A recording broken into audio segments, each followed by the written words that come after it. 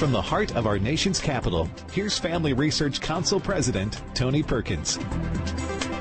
Welcome to Washington Watch. My name is Joseph Backholm, in for Tony today. Glad that you are with us. And before we cover the news of the day, I want to acknowledge the tragedy that unfolded yesterday in Waukesha, Wisconsin, where at least 5 people were killed and more than 40 others injured after an SUV drove through a crowd at the city's Christmas parade. We here at FRC are in prayer for those who were devastated by yesterday's tragedy, and we are in contact with a pastor who is on the ground ministering to hurting families there. We ask that you join us in praying for the people there during this difficult time. And now for the news. Today on the program, Operation Christmas Child has blessed 188 million children in 170 countries. We'll talk about how you can help a child this year.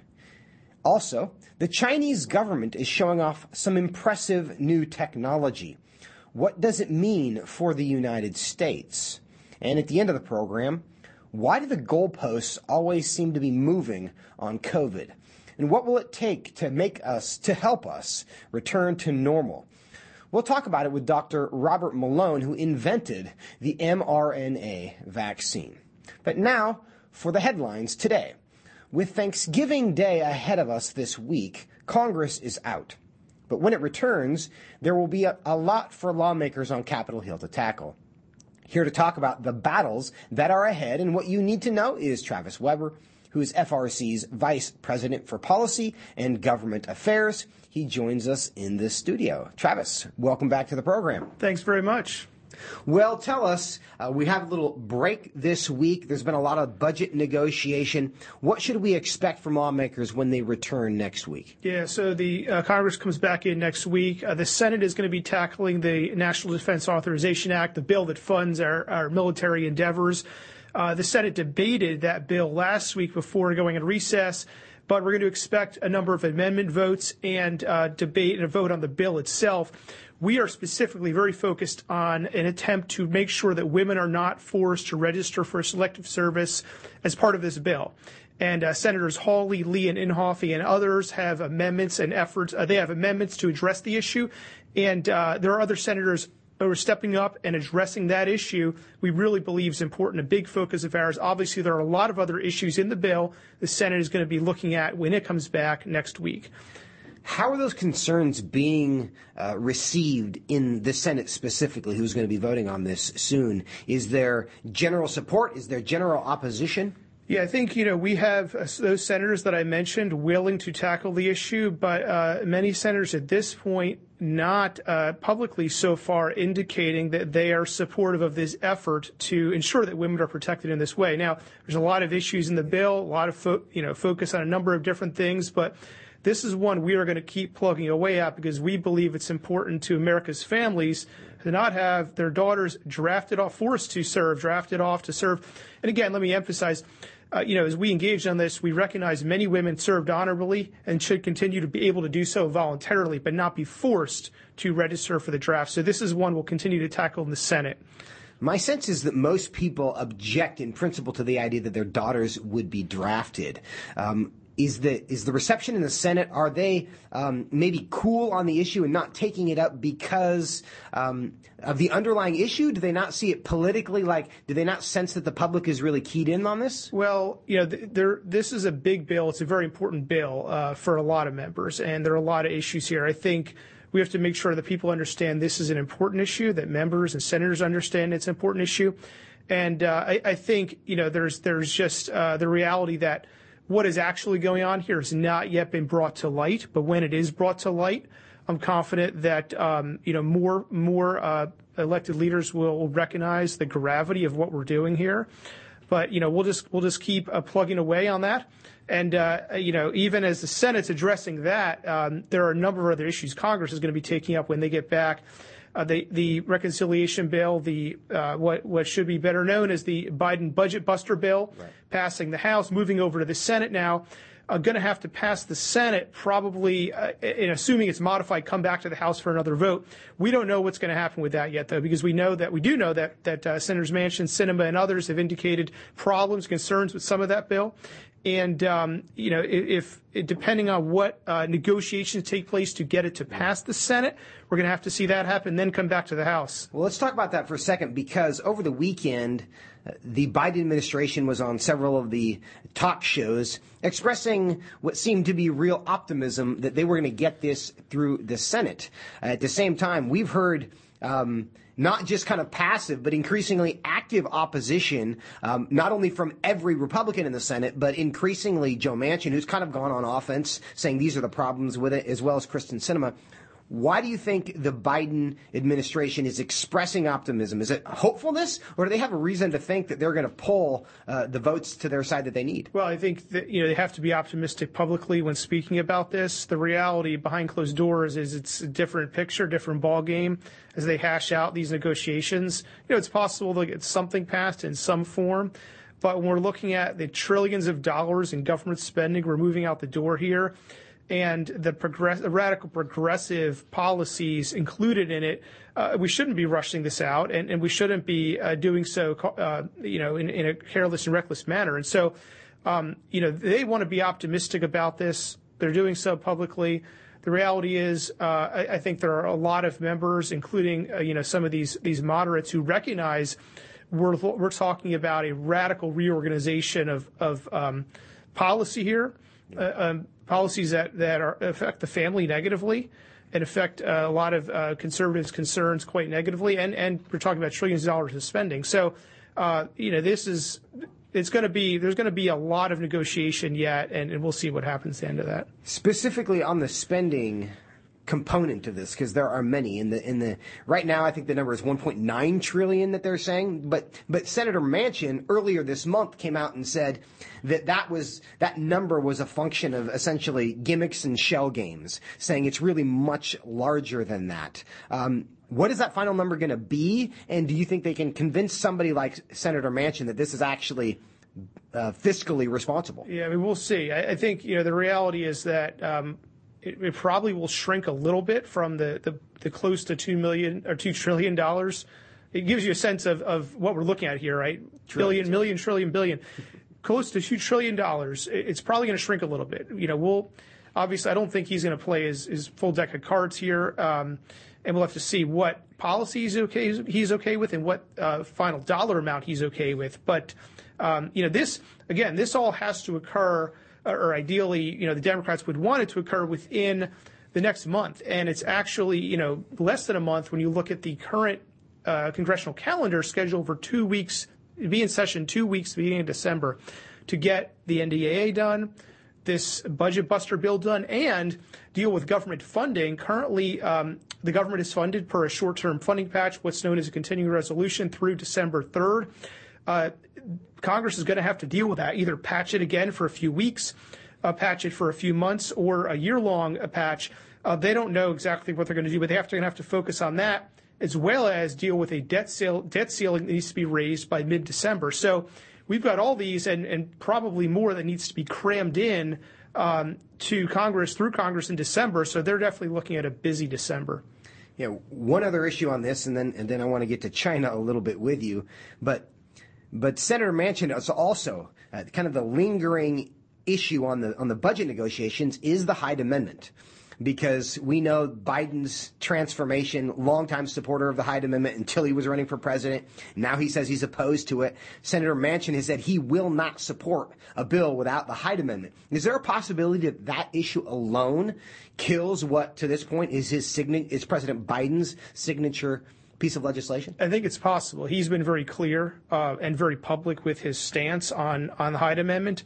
So I don't think the Democrats are going to try a full frontal negotiating assault on that. I think what's more likely is there's maybe some nuanced discussion around the edges of something where they're saying, look, we're preserving the Hyde Amendment, but then they try to cram and use a bunch, whatever gimmick they can to cram abortion funding out the door or through the hole they have.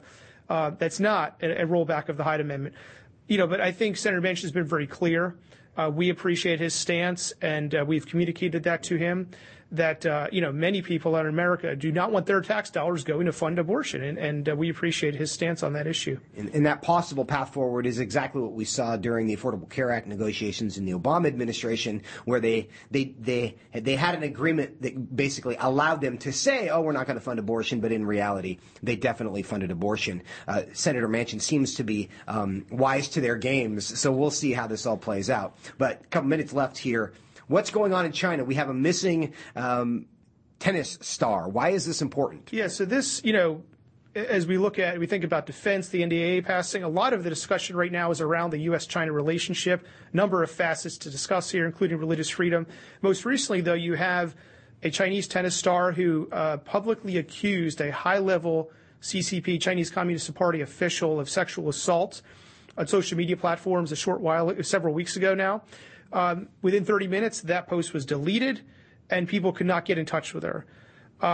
In the time since then, we've seen pressure mount. The World Tennis Association, the WTA, has publicly expressed support for her and indicated they want to know that she's well, and has basically taken a hard line in challenging the Chinese regime to not just let the sweep go into the rug, not let them off the hook by saying, look, we're giving you our assurances that she's okay. So in the time since then, they've taken this hard line. Other tennis players have spoken out. And this is important because it's in contrast with other large corporations, other professional athletes who don't take such a hard stance, who are compromised in what they're doing publicly with regard to China. And so that's all the more notable that you basically have the WTA standing up and saying, look, we don't care if we lose millions of dollars in deals here. The well-being of this tennis player, who we care about, is more important. And this is really heartening to see when you look at the Chinese regime's abuses, them about to host the Winter Games in a few months. We really want to encourage this type of stance towards China. We're glad to see it coming from the WTA. And what is the Chinese government's response to this, Ben? They've apparently tried to show some proof of life and proof of wellness, but there's some skepticism. Yeah, so recently you had the IOC, International Olympic Committee, an official appearing, having a video chat with with Peng Shuai, this Chinese tennis player. And they have a picture of him holding a discussion with her on video. We don't have the recording to the video, though. The IOC has not released this. China has not released it. And so there's a lot of skepticism that this is a credible claim by this tennis player that she's okay. I mean, it could have been doctored, it could be posturing, staging of it. And thankfully, the WTA is not buying it. They're basically saying, our concerns are not alleviated. We are still concerned about the well-being of this tennis player. And others are speaking up, too. And so you have Enes Kanter of the Boston Celtics writing a Wall Street Journal op-ed today talking about the issue. And so we just need to continue to raise our voices in support of those others who are defending human rights in China, like what the WTA is doing, because there are a whole host of those who need our defense, including the many persecuted Uyghurs, underground Christians, and many others who the Chinese regime is coming after in one way or another. Yeah, this is not a good look for the Chinese government. Of course, it's not their first time they've had not a good look. But hopefully we will get a resolution to this quickly that shows that she is well, and also ultimately some accountability on the international stage for the Chinese government, because yay for the Tennis Association for standing up for human rights. Travis, thanks for joining us. Absolutely. Yeah. And coming up, Operation Christmas Child. How can you help? We'll talk to Sissy Graham. Are you struggling to spend consistent time in God's Word? Then join Family Research Council on an exciting journey through the Bible. FRC's 2-year Bible reading plan helps you to approach daily Bible reading with an intentional focus of diving deeper into the nature of God and how His Word speaks into cultural issues. By studying the Bible, we can see the grandeur of God unfold throughout the past. The Stand on the Word reading plan takes you through daily scripture in an engaging manner to help you stay grounded in God's truth. All wisdom comes from God, and He has given us the Bible as a way to understand the world. Start this adventure today with Family Research Council. When you sign up, We'll text you every Sunday with daily passages and questions that help prepare you for conversations with your friends and family. To begin this journey, visit frc.org/Bible. With the current division and confusion of our culture, it is so important for Christians to root ourselves in the truth of God's Word, so that we are prepared to give a reason for the hope that we have. For this purpose, Family Research Council launched the Center for Biblical Worldview. The center applies the Bible and the historical teachings of the Church to current issues. This helps Christians understand and live by a biblical worldview, know why Scripture must be authoritative, and equips believers to advance and defend the faith in workplaces, schools, communities, and the public square. The experts at the center address and provide resources on issues like religious liberty, abortion, voting, marriage, and sexuality.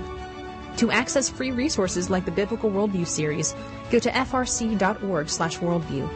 To get highlights of the latest work of the Worldview Fellows, including blogs, interviews, and publications, sign up at frc.org/subscriptions. At Family Research Council, it is important to us that we stay connected with you and that you stay informed. With the increase in tech censorship of conservatives and Christians, we've decided to be proactive to make sure we don't go completely dark due to censorship. That is why we created a tech subscription platform. If we get canceled, you can stay informed and still find updates on faith, family, and freedom. How? Just text STAND to 67742 to sign up for our text alerts, and you will get FRC's content straight to your phone. Again, just text STAND to 67742, and you will get special alerts on the biggest stories of the day. You can stay informed with just a simple text. We want you to be able to stay connected with like-minded community and to always have access to our content. Stay connected and informed. Just text STAND to 67742.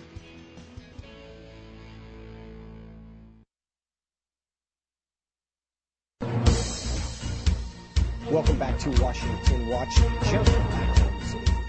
Today, the website is tonyperkins.com, where you can watch this and every episode on demand. Today is the last day of National Collection Week for Operation Christmas Child, a project of Samaritan's Purse that has collected and delivered more than 188 million shoebox gifts to children in more than 170 countries and territories since 1993.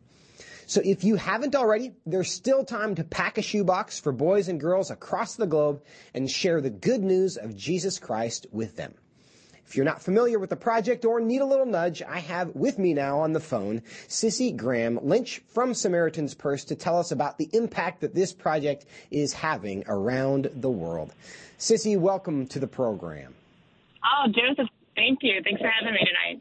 Well, we're glad to have you. Before we begin, FRC and much of the Christian community has been praying for your father, Franklin Graham, who recently underwent surgery. Can you tell us how he's doing? Oh, thank you. You know, the prayers are just so powerful, and as a family, we're so grateful. And my dad, I mean, those prayers, they're powerful, and he's grateful. He is on a long road of recovery, but he's already been back in the office, which many of us keep yelling at him for. So he's got a long road ahead, but he is doing remarkably well. Thank you for asking. I'm glad to hear that. Now, for those not familiar with Operation Christmas Child, give us a brief description of what this ministry does. Yeah, so like you said, since 1993, we have been collecting boxes, and I've been packing boxes since that first year. But you're taking a simple shoebox, and you are packing it with toys and school supplies, necessity items. And Samaritan's Purse is taking these boxes around the world. And it's not just about a Christmas present. With Samaritan's Purse, it is about the gospel of Jesus Christ.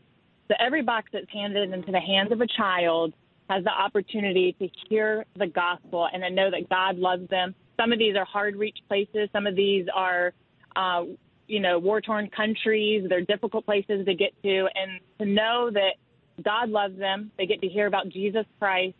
And that is the most important thing about a power of a shoebox. That's exactly right. And tell me, how much time, I know we're at the end of this, and we want to give people a chance to get involved with this. How much time do people have if they're inspired by this, they're looking for a last-minute way to make a difference in this holiday season? What can people do? So it's not too late. We have build a shoebox online, and you can go to SamaritansPurse.org/build online. You can personalize your box. You can pick and choose what you want in it. You can upload your own picture and make a box right there from home and track your box. So again, that's SamaritansPurse.com/build online. Do I have that correct? Let me say it again. It's SamaritansPurse.org/build online. And with the beauty of the internet, everything can be assembled and everybody's comfortable with having their online cart. So now we can do it with these boxes. Now, Sissy, we know that the benefit of these gifts just does not just go to the recipient of the gift. Tell us some stories about how those who participate in this project end up being blessed as well. Oh, my goodness. You know what? I have 2 young children. And this is the most important time of year to teach them it is better to give than to receive. And my kids have learned the power of prayer behind every box because I've shared with them stories. Every box is like a miracle, and everyone's like a thumbprint or a snowflake. Not one of them is the same. And I have seen just like a blind child open up a box, and as a person, you're wondering what could be in this box. And everything has to do with music or instruments for this one child. And God already knew that child was going to receive that box. So those are important lessons for my children here and with their friends who have been packing boxes. Are there ways, as these boxes are delivered, how is the gospel moved forward with these boxes in the countries that they reach? Yeah, so like I said, every box that's delivered, they will hear the gospel when it's delivered to them. But then the kids have a great opportunity to go through our 12-week discipleship program. They get to go, it's like Sunday school for these kids. And if they graduate the 12-week program, they get a Bible. And I've been in some of these communities where the children have come to know the Lord. They go home and tell their families about it, and then their families come to know the Lord. So the children are becoming evangelists. But now we're seeing throughout the years churches sprouting up in some of these hard-reach communities and countries, all because of a shoebox that somebody packed at home, prayed over it. They didn't know where their box was going to end up, but we see children, families, and even communities coming to know the Lord. We're speaking with Sissy Graham Lynch about Operation Christmas Child. And Sissy, as these boxes are delivered, is this Samaritan's Purse personnel on the ground? Is it local churches who are giving these to children? How does that work on the other end of the gift? That is such a great question. Yep, we have, we work in over 100 countries. We got staff on many of those countries, but we work with volunteers in all these countries and of course the local church. Operation Christmas Child will come and go in these communities. We want the local church to be built up. We want them to be involved, for them to get the credit when we leave a country. So yeah, it's quite the logistics process, starting from somebody's home to our warehouses and going on a ship, an airplane, delivered by boat and camels, you name it. We've gotten it there. And then we have volunteers on the ground to deliver these boxes. And the local church is so powerful. We want the local church to be built up through these boxes. Is there still time for people individually to get involved? Did you have entire churches, youth groups getting involved in this as well? Yeah, it's not too late. You can go on our website and you can build a community group and track your progress of building boxes, your youth group or your church, maybe a work community, and track them. You can still build them. We won't have, when National Collection Week's over, we won't have our different drop-off locations, but that's where it's great, where you can build a box online. And we are so thankful for that opportunity. Again, remind people, the website is SamaritansPurse.org/build online. Do I have that? Yes, sir. Okay, that's SamaritansPurse.org/build online. You can go there and assemble your Operation Christmas Child box today, all online. It's very easy, but it's also very powerful, not just because it spreads Christmas cheer, because more importantly, it spreads the gospel. And Sissy Graham Lynch, we really do appreciate your time, all of your service to the gospel and to the church, and also for being with us today. Thanks so much. Thanks, Joseph. And we do commend that to you again one more time. SamaritansPurse.org/buildonline. Do that with your family tonight as you are looking for something to do together that is edifying and encouraging.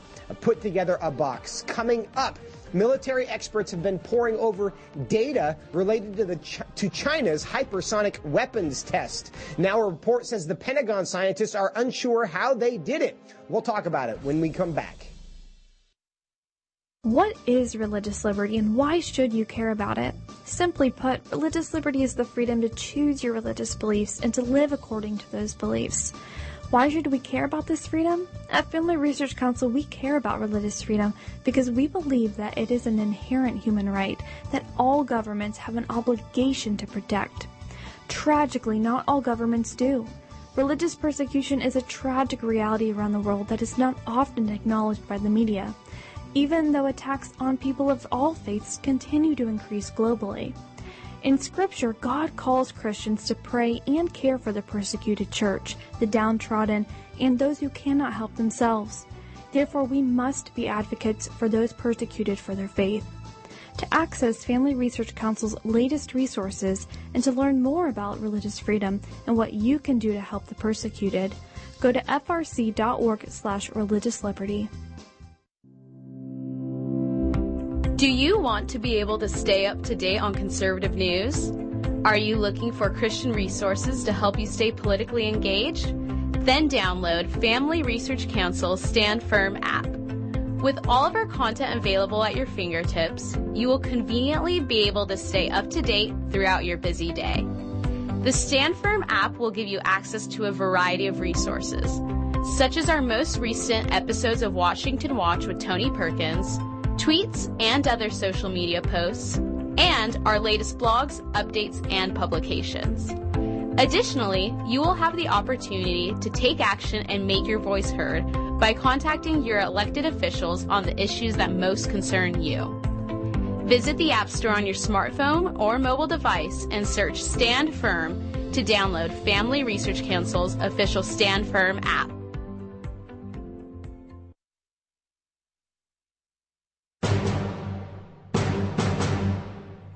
Welcome back to Washington Watch.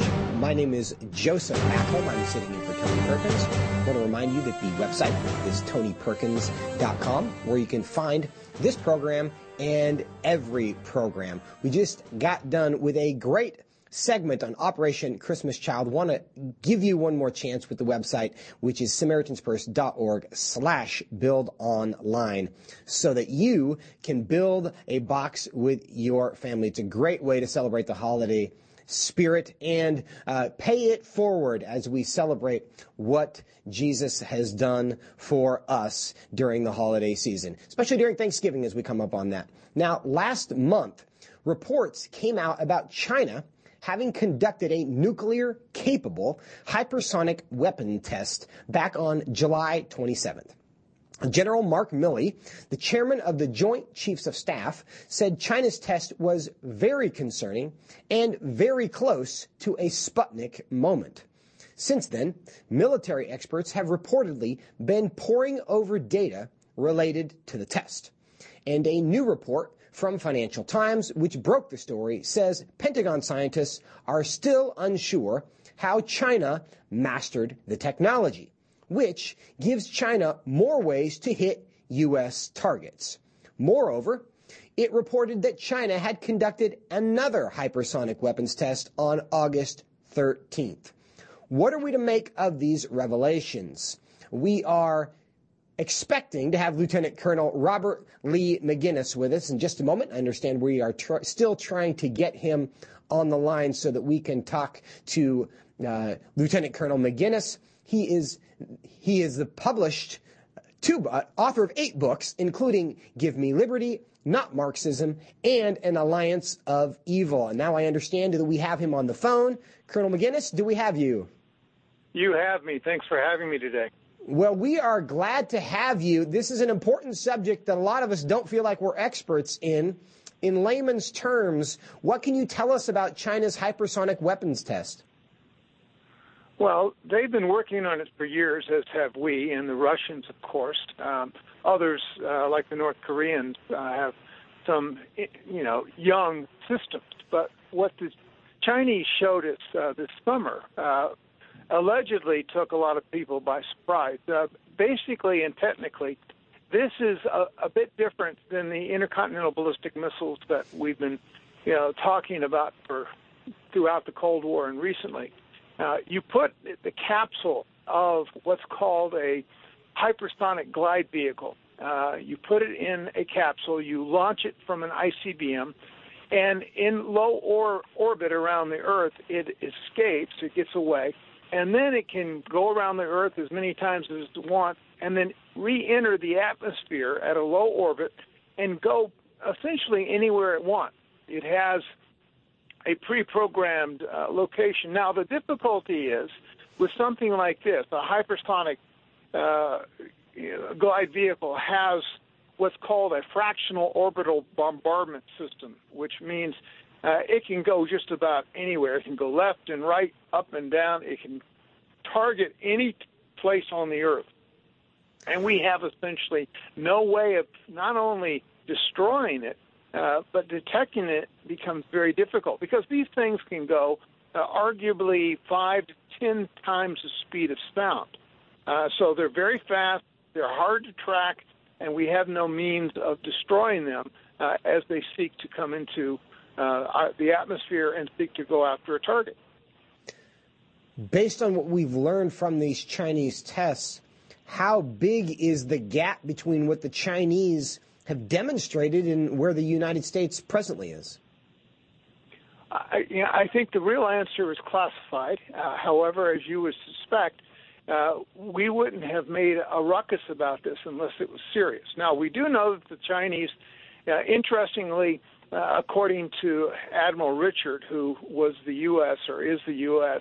Strategic Command Commander, he said basically we're observing a strategic breakout. And also the Secretary of the Air Force said not long ago that he, quote, if they continue down the path that they seem to be on to substantially increase the ICBM force, they will have a de facto first strike capability, end quote. So with hypersonics, with the expansion, rapid expansion of ICBMs, and of course the Pentagon's report that came out just a couple of weeks ago made it very clear that the Chinese, to our surprise, are seeking about 1,000 nuclear plutonium-based weapons warheads by the end of the decade, and at least 700 platforms. In other words, missiles out of submarines or bombs dropped from bombers by the end of the decade as well. So they are not constrained, as we are, under the Strategic Arms Reduction Treaty with the Russians, to a certain number of warheads and platforms. And so the Chinese are coming out of arguably nowhere with incredibly sophisticated capabilities, and this surprises and also sobers not only people on the Hill, but in the intelligence community. Lieutenant Colonel McGinnis, in about 30 seconds, is the timing of these tests significant in any way? Well, the Chinese have every intention of becoming a world power, and yes, this is very sobering and very significant, helping them to reach where they want to go. Lieutenant Colonel McGinnis, we are appreciative of your time, though it is a concerning story, but we appreciate you being with us. Look forward to learning more from you very soon. Thanks for your time today. Thanks, now. Have a great day. Now, coming up, Dr. Fauci, President Biden's chief medical advisor, says health officials may change the definition of fully vaccinated to include COVID-19 boosters if the science leads them there. What could that mean going forward? We're going to talk about it after the break when we talk to the guy who invented the mRNA vaccine. You might be surprised about what you learn, so stay with us. Do you want to be able to stay up to date on conservative news? Are you looking for Christian resources to help you stay politically engaged? Then download Family Research Council's Stand Firm app. With all of our content available at your fingertips, you will conveniently be able to stay up to date throughout your busy day. The Stand Firm app will give you access to a variety of resources. such as our most recent episodes of Washington Watch with Tony Perkins, tweets and other social media posts, and our latest blogs, updates, and publications. Additionally, you will have the opportunity to take action and make your voice heard by contacting your elected officials on the issues that most concern you. Visit the App Store on your smartphone or mobile device and search Stand Firm to download Family Research Council's official Stand Firm app. What is religious liberty and why should you care about it? Simply put, religious liberty is the freedom to choose your religious beliefs and to live according to those beliefs.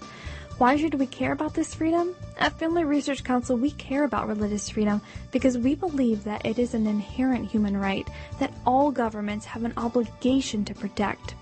Tragically, not all governments do.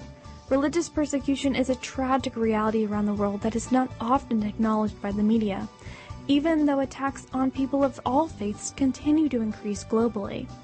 In Scripture, God calls Christians to pray and care for the persecuted church, the downtrodden, and those who cannot help themselves. Therefore, we must be advocates for those persecuted for their faith. To access Family Research Council's latest resources and to learn more about religious freedom and what you can do to help the persecuted, go to frc.org/religiousliberty. Attention university students. Are you looking for an internship that will help you grow as a Christian leader and allow you to positively influence the culture? Then Family Research Council's internship program is for you. FRC's life-changing 12 to 15-week internship program will prepare and equip you for the next step in your professional journey. You'll enjoy a speaker series focusing on careers and callings, lectures from prominent conservative leaders, and weekly biblical worldview training. All of these offerings were created to aid you in your personal and professional development. As an intern, you will have the opportunity to work side by side with our experts in policy, communications, event planning, and more. The real-world experience you gain will prepare you to pursue a career of influence and make a difference wherever God calls you. This paid internship offers fully funded housing in the heart of downtown DC, giving you the chance to experience our nation's capital. Visit frc.org/internships to apply.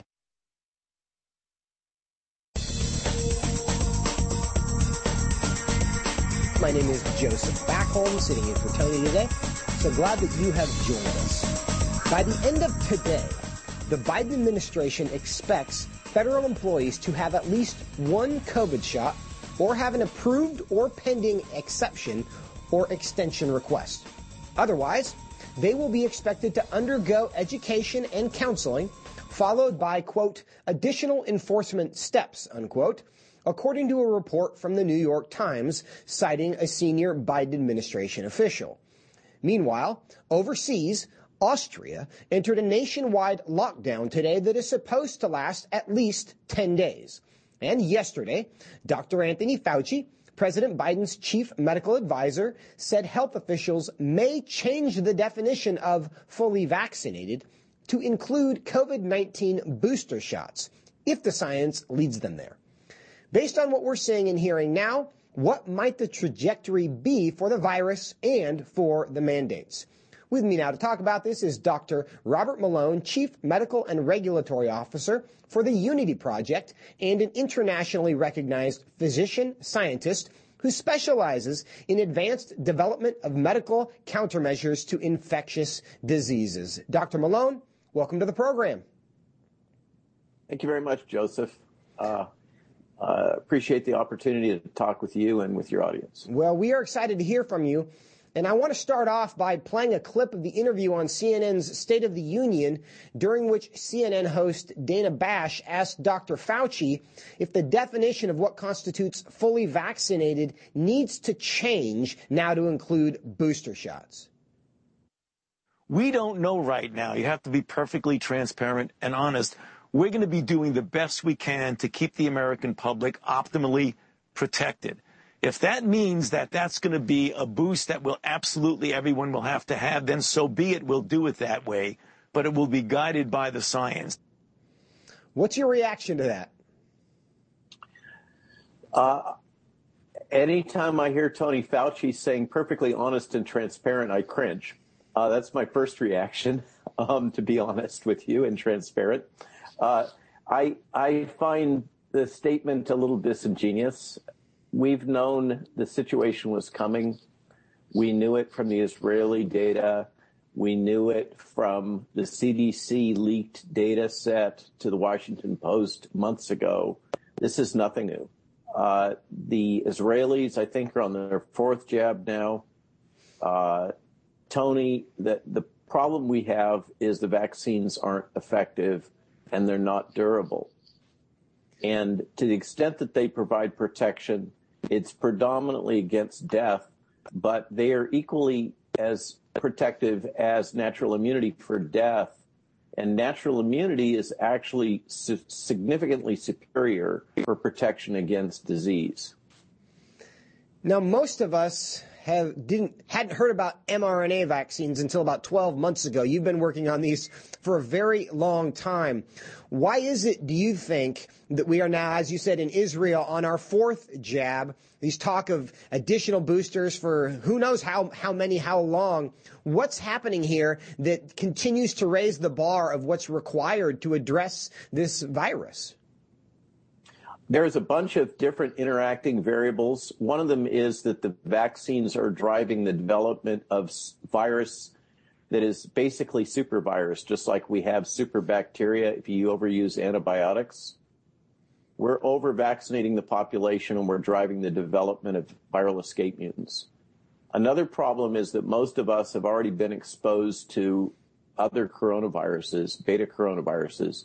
We call it the common cold. And that exposure is biasing our immune response. There's a fancy term for it, original antigenic sin. And I think that is creating a situation where it's very difficult to build a vaccine that is going to provide long-term protection against these viruses, particularly one that only has one antigen. It's only expressing the spike protein, as opposed to natural immunity, which provides immunity against about 20 to 50 different proteins from the virus. Historically, Joe, it's been really difficult to build durable vaccines against respiratory RNA viruses. We know that because of influenza. Is what you're telling us controversial within the scientific community? Because the pressure to get to 100% vaccination, and we know what's happened in the federal government and the effort to get all the employees up to 100% vaccinated. We know this. They've attempted to apply this to employers as well. So far, the courts have said you can't do that. If what you've said is true, is you can actually, that over-vaccination is possible, why is there such pressure to get to 100%? I can't answer your question. It's anomalous. It's not data-based.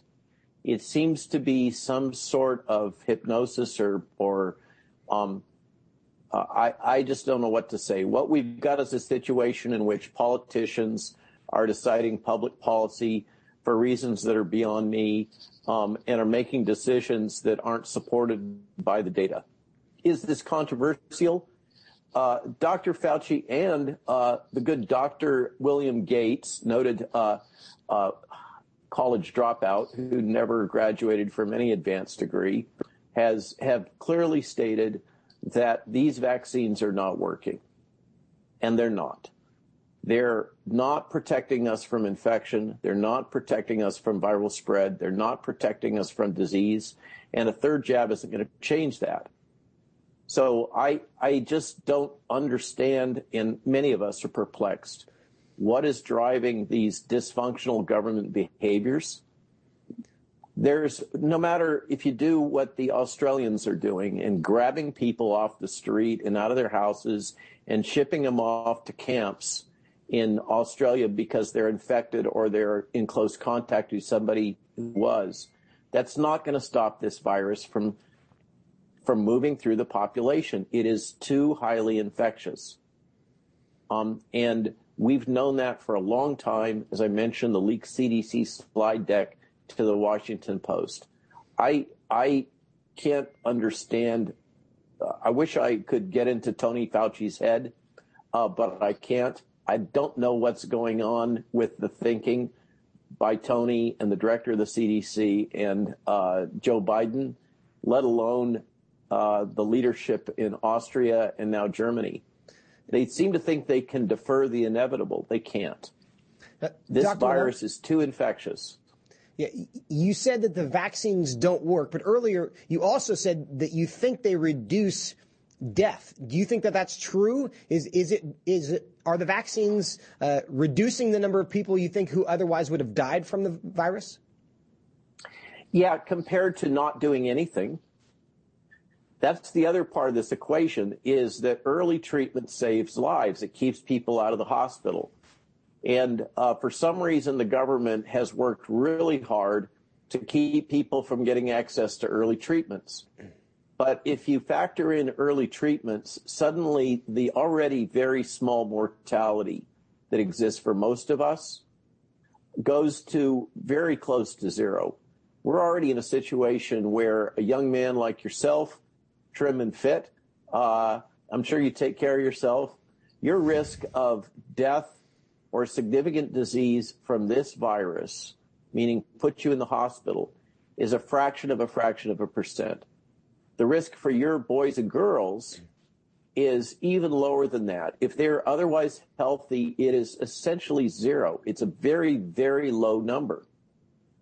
It's only in the elderly and people with major other pre-existing conditions like morbid obesity that the death rate goes up.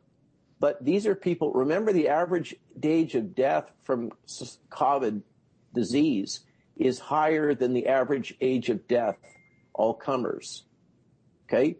So, yes, there is approximately a 5% risk of dying with COVID if you're over 70 on aggregate. But most of those people have major pre-existing conditions, and the actuarial tables teach us they're not going to live for a whole lot longer anyhow. If you are under 65, your risk of death and major disease for this virus, unless you have a significant comorbidity like too many McDonald's hamburgers, morbid obesity, raging diabetes, immunodeficiency syndrome, some of those things, your risk is tiny. It's in the same range as flu. So don't overreact. We have a pandemic of fear here as much as we have a pandemic of virus. We're grossly overreacting. And this is what leads a lot of people, I'm sure including yourself, to say, what the heck is going on? This doesn't make any sense at all. And there is a school of thought that we've got a mass psychosis going on with a whole lot of people that have just been driven crazy by all the fear-mongering happening in the press and through the government. And it's influenced. They think that there is this huge chance they're going to die. It's false. It's just fear-mongering. And what is driving all of this coordinated fear-mongering by the press and censorship by big media and all of that coordinated all across the world and the attacks on physicians? This is a head-scratcher. What's going on here? We're talking to Dr. Robert Malone of the Unity Project. Dr. Malone, another question I have for you. I have read, and I believe it to be true, that more people have died from COVID in 2021 than in 2020 now. And, of course, in 2020, there was no vaccine. There has been through all of 2021. Is that true? And if so, what does that mean? So the problem with those data is that the government has created incentives to the hospitals to count things as COVID death or COVID deaths. They get more money if they can say that somebody who has died or is dying has this virus. And it's been decided that if you have the virus and you die, the cause of death is the virus. That is patently untrue. So the problem we have is confusing death with COVID from death from COVID.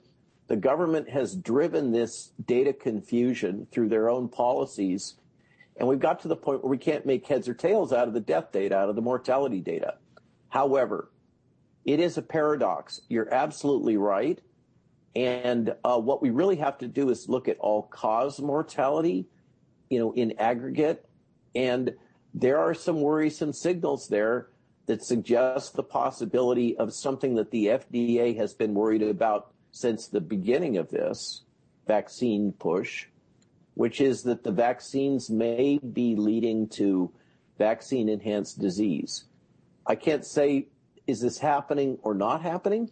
But something's going on that doesn't make sense.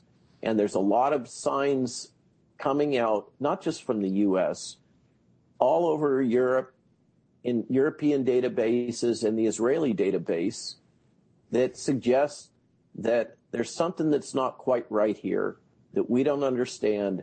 And it may be in part that the vaccines are causing some deficiency in immune responses for some period of time. And it may be that the vaccination is causing other DNA viruses to reactivate and causing problems. There's a whole lot of it doesn't make sense going on. And you're exactly right. There is some signal there, although the data are so screwed up, it's hard to figure out what's what, that vaccines may be making things worse in some people in certain situations.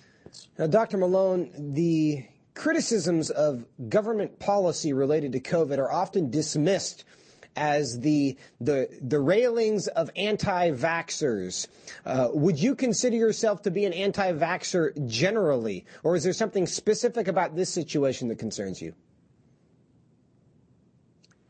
So I'm a vaccine developer, have been for 30 years. The technology basis for these RNA vaccines came off of my bench when I was a graduate student, 9 issued patents from the late 80s.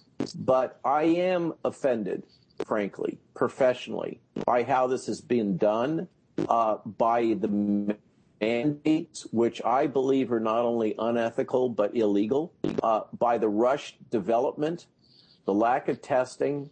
And there's signs that part of the reason for that has to do the liability of the vaccine manufacturers, which, as you know, they've all been given indemnification. They can't be sued, except for one thing. If it can be shown that they were actually aware of a vaccine problem, an adverse event, and they didn't disclose it, then they can be held liable. So the easy solution for the vaccine developers is to take the famous approach, see no evil, hear no evil, speak no evil. They have a paradoxical incentive to deny and not gather data that would show that there's problems with the vaccine. And I think that's part of what's driving this crazy situation where our government and the vaccine manufacturers seem to be intentionally blind to what's going on. I think it has to do with the terms and conditions of the indemnification that we, unfortunately, our government has given these manufacturers. Dr. I mean, think Malone, it through. Unfortunately, we are out of sell time. A vaccine to a country. Yeah, I'm going to have to cut you off there. I'm sorry. I know there's so much more to say, and I do look forward to continuing this conversation another day. But for now, we thank you for your time and look forward to the next conversation. And folks, that's what we have for our program today. There are lots of questions. I hope we got some of them answered for you today, but we are going to have to continue this next time on Washington Watch. We look forward to seeing you then.